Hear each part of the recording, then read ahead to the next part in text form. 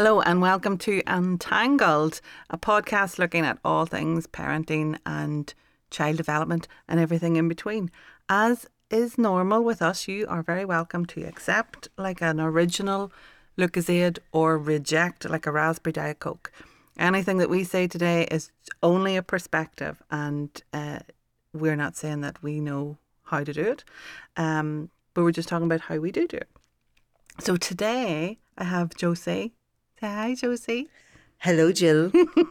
And Josie and I are also joined by Emma. Hello. Emma's a bit nervous, but she's no need to be nervous because she's going to be a natural at this, I know rightly.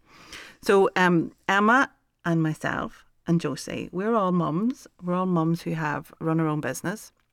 And we just thought that today we would talk a little bit about what works for us and how that has been, and if there's any advice that we would pass on to anybody else. So I know I've been self-employed for 15 years.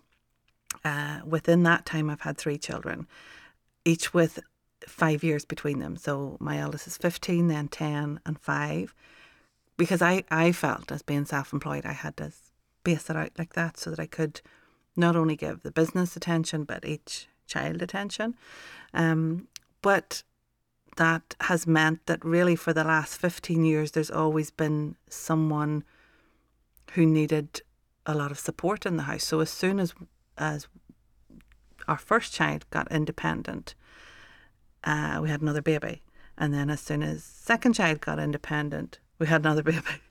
So now with our third child hitting that independent stage where they're able to dress themselves in the morning and brush their own teeth, it's the first time in 15 years that I can see, I don't have to do that for another person. So although it has been really, really nice having that individual time with each child, it has meant that I've prolonged all of that. It seemed to be like a never-ending sequence of helping them get dressed or potty training, or all of that just seemed to be concurrent. But some people have their children closer together, and maybe that's the way to go because you get it all over and done with in the same time. Josie, you have more than one child, don't you? I have 3, and my first 2 are like Irish twins in that they were born within 2 years of each other.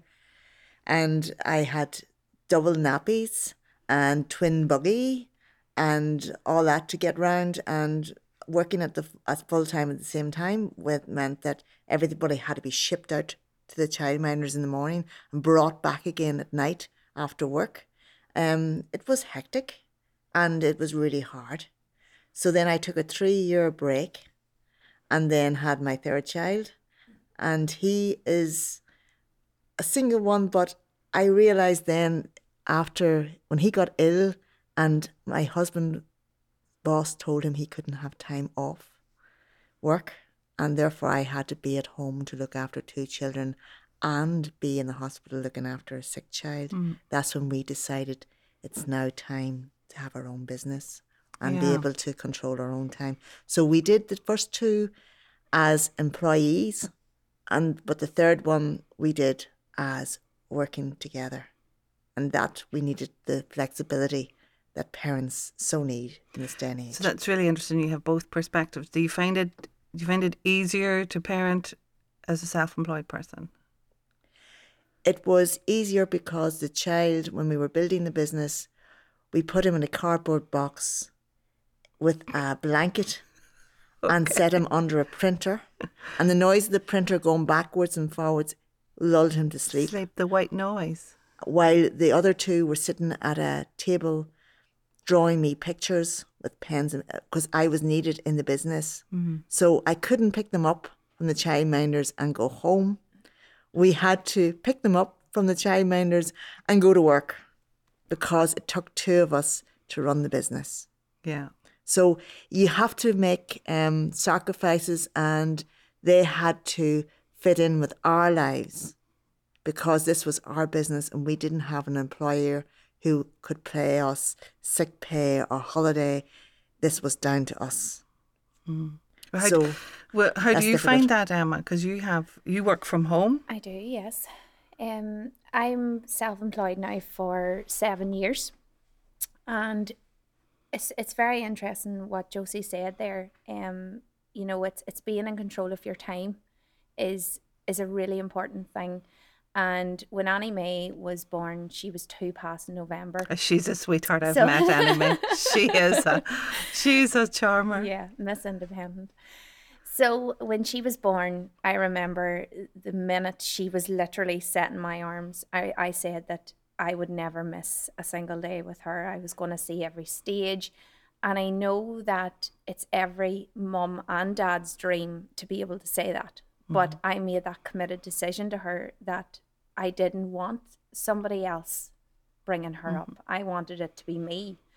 And it was just that decision in that moment really changed everything for me, because I was always self-employed, but it was around my terms and around my time. And then all of a sudden there was this little person who I knew was going to need me.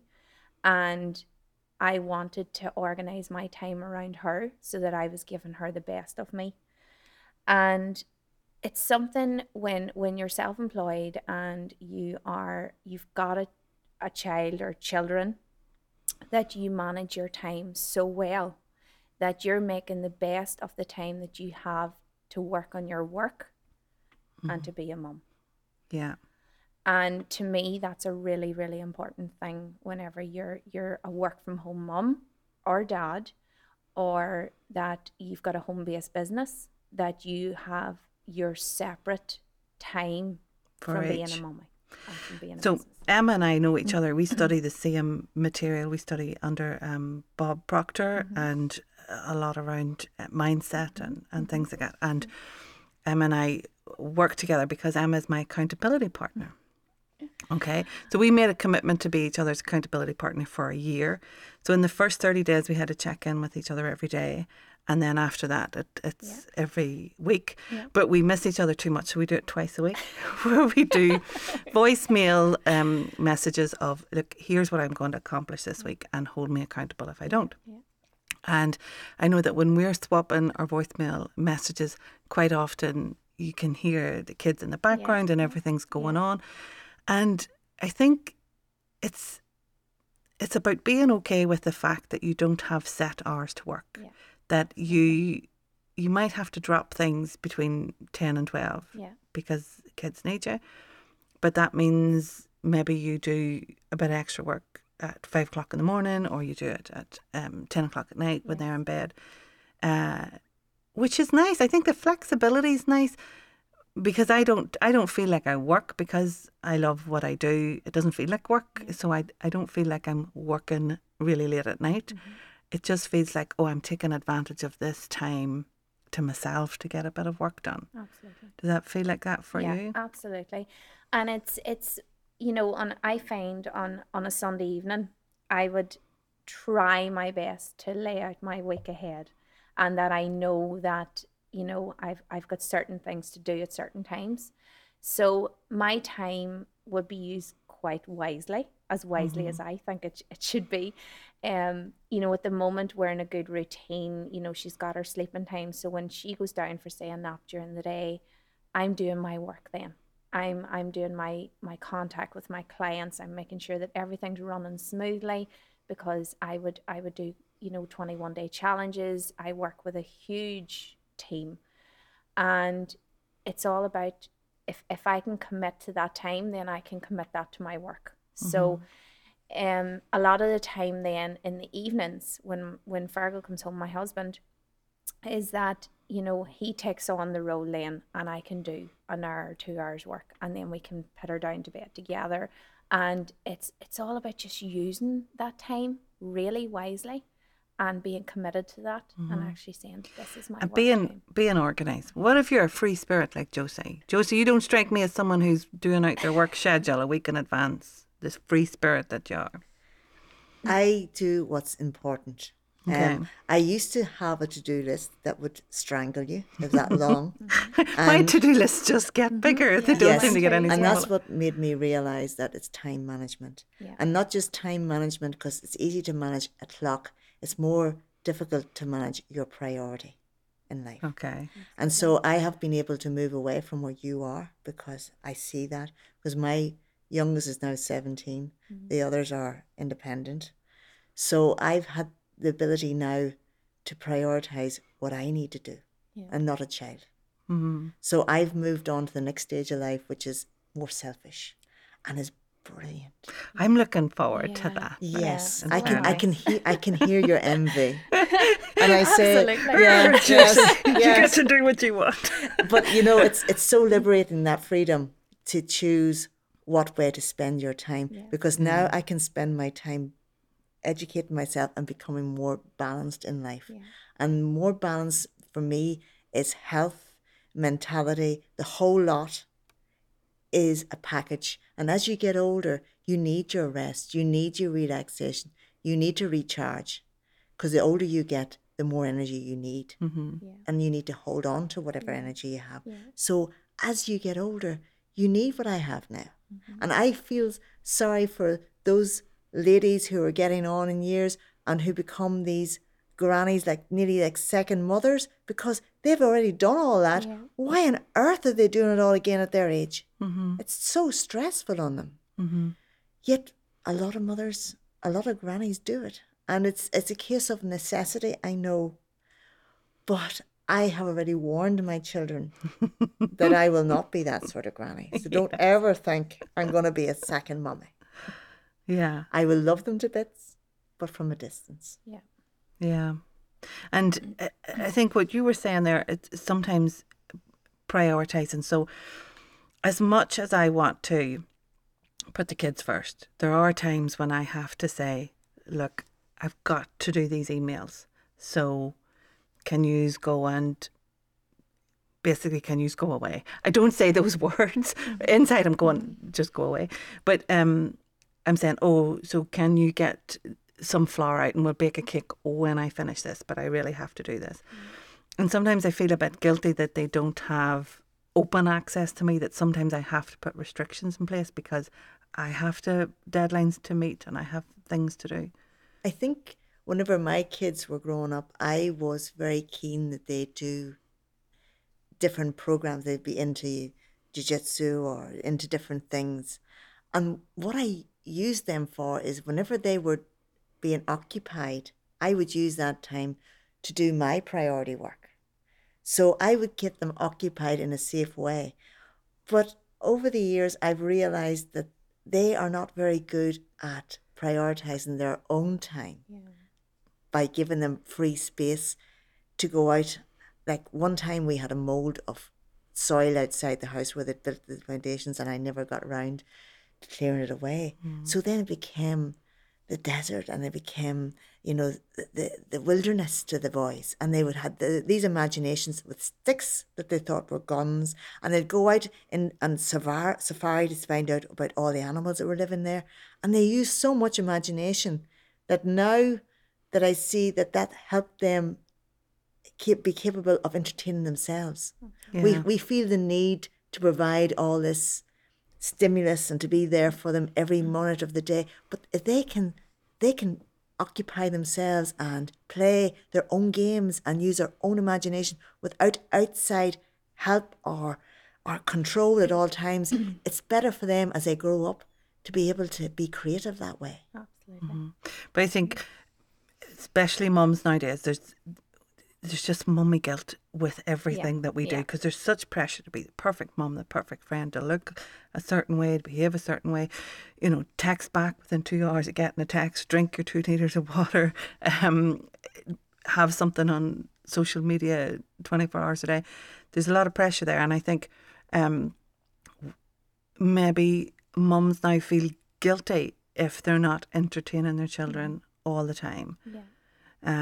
But what are you teaching them? Well, that's it. I think you've got to let go of that and be okay with the fact that being bored is good. Being bored is a great motivator to get Absolutely. something done. Yeah. And it's brilliant that Josie actually said that, because it was about 6 months ago and I felt the mum guilt where it was just so busy and you were trying to be the perfect everything in every way and being the good mummy that everybody is looking at you thinking she's brilliant, she can work from home, she can do this. And I remember one day actually looking at Annie Mae, and she was just looking at me as if to say, like, you know, where are we going? What are we doing today? And I just thought, no, just for that moment, I'm just going to let her just use her own wee imagination and just to go outside or to do whatever she wanted to do. And then she started to realize that she can do this herself. And it was almost leading to the fact is she needs a peer, she needs a sibling to be able to do that with. And then I thought, no, Emma, if that is to come, that's fine. But at the moment, she needs to learn to love her own company. She needs to learn to create her own things when she is on her own or she is in a room on her own, that she can use her imagination. So I love that, Josie, and thank you for sharing that, because it nearly takes them to be that bored state that they can actually start to really use their imagination. And I can remember, did you do this when you were younger? Because my mum didn't entertain me 24 No, hours a day. no. Definitely did not. And I can remember spending Saturday afternoons going, oh, I'm so bored. I'm so bored. I'm so bored. I'm so bored. What am I going to do? And those are the days where you came up with the best new games. Like, oh, why don't we take the roller boots and turn it into a go-kart, or why don't we climb that tree, or why don't we just be bored on top of the bales of hay in the silo. And that's when all those memories then connect. Absolutely. Because you were able to be creative, because you had space from the boredom to be creative in. Yeah. Very much so. We lived in the country, and like your says, we had to make our own fun. And I remember nothing else to do in the country. There's nothing else to do. So my idea, I spent a lot of time in the summertime in a chicken house, which smelled of chicken manure, which is not very That's nice. pretty strong. Yes, but the chickens were my school kids. I was a teacher, and I would push all the hens, get them all into the house, and then shout at them, just as a teacher did at school.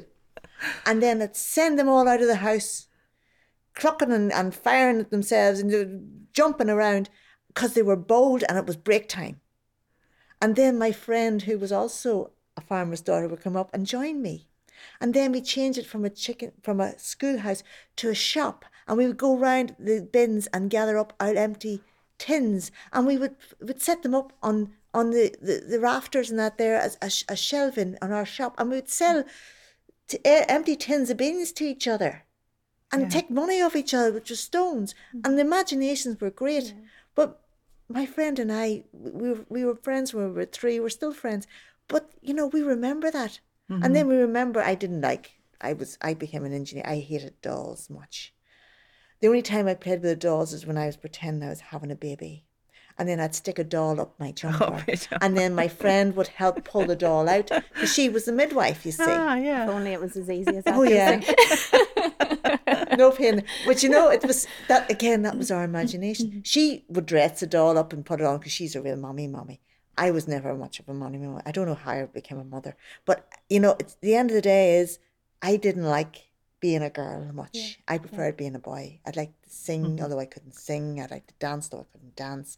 But I loved selling things in my shop, being a teacher, shop with the hens who couldn't complain as my pupils.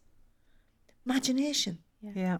And no resources. That's Zero. the thing. All of the really special memories that I have of play and games and being with other children, it have very little to do with resources. You made something out of nothing. Yeah. Sure, isn't that what an entrepreneur is? Yeah. Take an idea and make something out of it. Absolutely. So what are we teaching our kids if we're giving them all pre-made entertainment? Yeah. Mm-hmm. I remember asking Jill a few months back to give me some ideas for, you know, for her to use her hands more into not particular big things, but just small things that could help her use her imagination.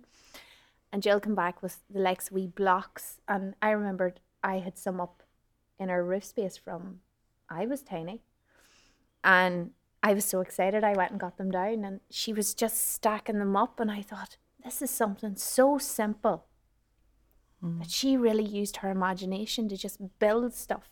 And we were sitting on the floor and I was more excited than she was. And it was something so simple, and I thought you can really use your imagination with nothing, really. And the with an simpler, open space. the simpler the resource, the better. The better, yeah. The plain wooden blocks, they can turn them into a racetrack. They turn them into a house. They She turn loves them them. into a bed. They turn them into a doorway, into their house or their office or wherever they are. They're used for so many things in our house. But when you buy the very prescribed toys that are one thing, like this is a phone and this is a fire engine, they don't have the same longevity. So they're used a few weeks after they get it, and then that's it. But those open-ended toys, those materials that can be used so many different ways, those are the things our kids use year after year after year after year. But and recently I thought about this because for Archie's 5th birthday, I know what type of resources are going to extend his creativity, but yet I was still drawn to buy him a Scalextric set because the Scalextric set had a very specific reaction from him. So he could open a set of wooden blocks and be like, "Oh, thank you very much." But I know he'll use those every single day for the next 3 years. They'll be some way incorporated into his play. But when he would open the Scalextrics, he would be like, "Oh, that's amazing. This is the happiest day ever." And he got such a big reaction. But they were played with intensely for 2 days. And now they're in his bedroom. And I asked him the other day, "Gosh, why do you not play with your Scalextric set now?" And he said, "Oh, I don't want to waste the batteries." But it's really because he's explored what it did. That's what it does. End off. There's nowhere to build it, nowhere to bring it forward. But as a mum, you get hooked on the reaction for them opening the toys. So I get why maybe we don't buy into these open-ended resources, because they don't give you that, "Oh, I must be a wonderful mum because look how excited he is by his present." So now I think it's important to have a balance. So you can have a gift that gets you that kick where that you go, "Oh, excitement. look how excited he is." And then have that other gift that you know is actually going to be working and helping and supporting brain development and creative problem solving and cognitive thinking. You have that as the additional gift. But that was just something I noticed that I can understand why parents maybe do go for the stuff that's Easy marketed. option. Easy option. Because you get that kick. And if you're a working mum that gets the mummy guilts, that can mean a lot to you actually, to get that response of how delighted they are. Absolutely. And as well as that, I noticed when my boys were at primary school, they started dictating what gifts they wanted because their friends were getting it. Yes. And like you'd look and say, well, you know, really, is there a lot of play value in that? Is there a lot of learning value in that? Because I was always interested in growing the mind and growing the personality, and something that was they could only play on their own or antisocial, to me was not a good gift. But again, it was popular. So you have to look at what's popular or expensive and think to yourself, is it important? And this is where your priority setting go. I always looked at priority as when your time is limited, your resources are limited, whatever is limited, you have to work at optimum level. Absolutely. As a mum. And that includes everything in life. We were having a discussion, my friends and I, some of them were teachers, and I was talking about the Pareto rule of business, the 80-20 rule, where if you put in 20% effort, you'll get 80% reward. But if you go and try and get that extra 20% reward, you'll end up spending 80% of your time for 20% that may or may not. And if you have 80%, are you not satisfied with being almost perfect? Almost. And as women, I think we set our standard at 100%, which is unattainable. And takes up so much energy and time. I think if we would sit back and chill out and see what's important, be happy with the 80%. 80% is wonderful. Who needs 100%? And sometimes when you hear women talk and they say, oh, I do 110%. 110% doesn't even exist. I know that's a But pet I've caught peeve of myself yours. saying that, yes. That's a pet peeve. Oh, just on pet peeve statements. You ever hear someone say, that's to die for? Yes. Who wants to die? That's a pet peeve of mine. I go, really? Really, Jane? That cheesecake is worth never seeing your family again, never having the rain on your skin? Really? For that cheesecake? So, yeah, I just feel that that's one of your pet peeves when somebody says say that to you, Jill. Never. It doesn't exist. You know, you're 1% or 100%, but 110% doesn't exist because you can't get more than a whole. Yeah, that's So, it. What? And I think women set themselves, oh, my standard's 110%. And you're thinking, no wonder you're never satisfied. Yeah. Because you're reaching for something that's impossible. that's Even the impossible. 100%'s impossible. It takes so much time and effort, and it's not important. It's like the frustration you get from when you clean the house, and it's literally milliseconds before something Goes wrong. and they run in through with mucky shoes, it used to irritate me that your washing basket was never empty, because even if you emptied it, literally somebody would take something off and put it straight back Absolutely. in. And then when you kind of let go of that and you go, okay, the norm here is that it's an ongoing cycle. And as long as it is mostly empty, we're winning. As long as I have most of the clothes clean, that's okay. I don't need to try and have everything clean, because that's going to be impossible. And you're only going to get stressed out trying to do it. And if you think to yourself, I can devote so much time to putting on the washing machine maybe at night, and you think whatever's in the basket will get washed at night, that's your 80%. Yeah. What's wrong with that? So you let go of the needing to have the basket empty at all times, to look at night, it's empty when I put the washing machine on. That's fine. And that's fine. Yeah. And you can live with yourself, and you're proud of yourself, and you let all the guilt go. Let it go. It's wonderful. Well, it's a choice that you make. You don't have to live with the guilt, sure you don't. No. And I think guilt can stem also for mummies, I find, comparing themselves to others. What other people are going to think of how I parent. What are they thinking of me? And I remember, like, I spent probably the first 6 months of being a mummy thinking, how are they thinking of me? And I changed that dramatically, because I couldn't live being compared to someone else, or excuse me, or thinking, is my child developing at the same stage as someone else's? And it was a constant battle of comparison. And I learned to go, no, I will go at my speed. I will do what I want.